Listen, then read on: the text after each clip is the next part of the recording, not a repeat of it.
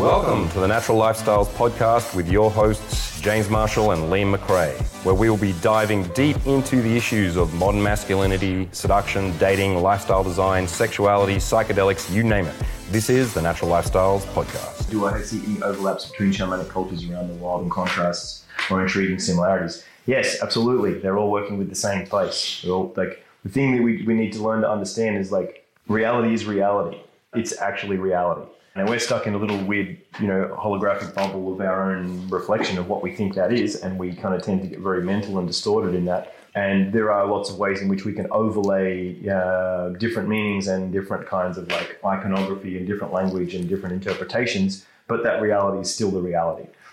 We have a human nature, which includes our animal self, which includes our bodies, and all shamanic traditions will work with animal nature and the physicality of their being. And the ancestry of all other life that's gone through us at some point. Yeah.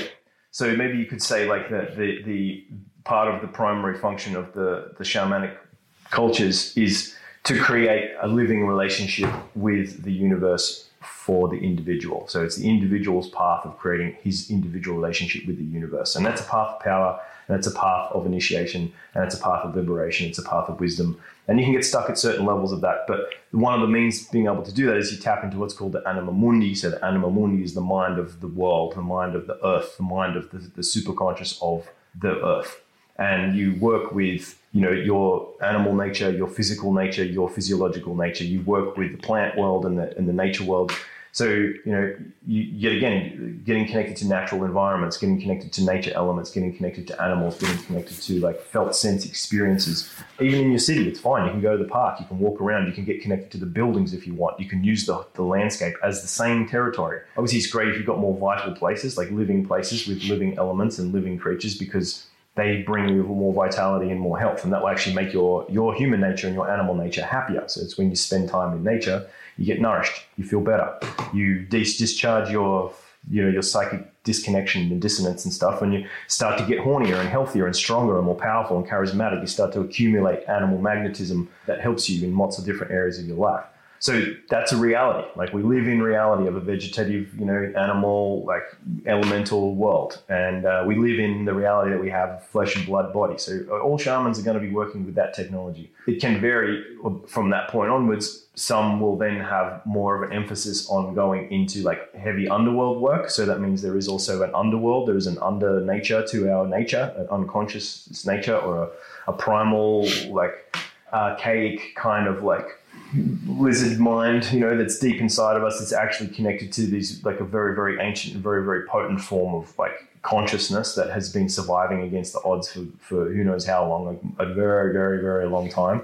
And when we tap into that and we release it, we actually get tapped into some kind of sorcery kind of dimension. And that's what shamanism is all about, working with powers of the source, sorcery of energies and powers, and learning to wield them and use them and understand your place within them, to be subject to them as if they're attacking you sometimes, to wield them and attack others sometimes, to receive them as blessings and as healing sometimes, to give them and to share them, to gain power.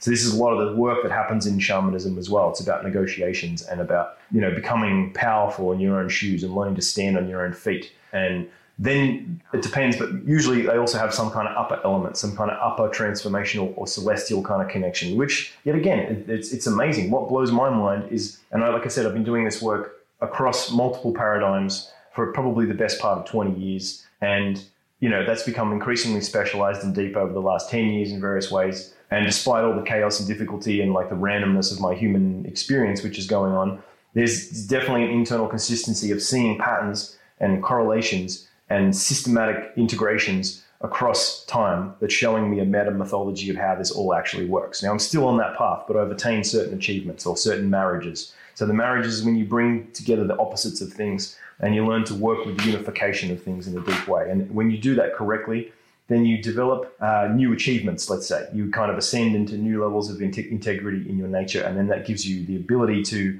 to wield more power because you've gained more responsibility.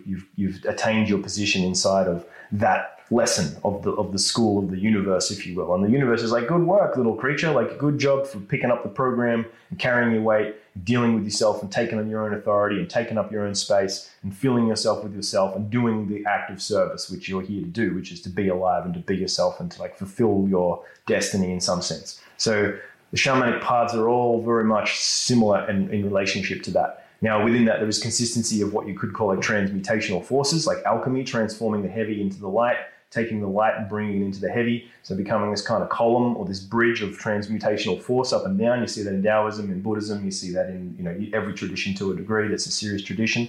You can even see it metaphorically in remnant form in religions where they've watered it down and chopped it up and turned it into a theatre show, but it's still there in some sense. And the other thing is that the shamanic traditions are also very, very much related with, this path of initiation, like understanding your place in the world, understanding your place in the larger scheme of things. And once again, it's sort of very messy in some sense talking about these things because, it can get messy. You don't want to take too many generalizations either because there are very specific schools that have very specific tactics, very specific strategies, very specific criteria and rules that are very different from other schools. And they do not mix. They do not mix because they have different streams. It's like saying I don't know what a good example would be, but it's like looking at there's different like spectrums of the electromagnetic spectrum. Like they're all part of one spectrum, but you can't see them all at once. You can't be UV and like ultraviolet, although I said UV already.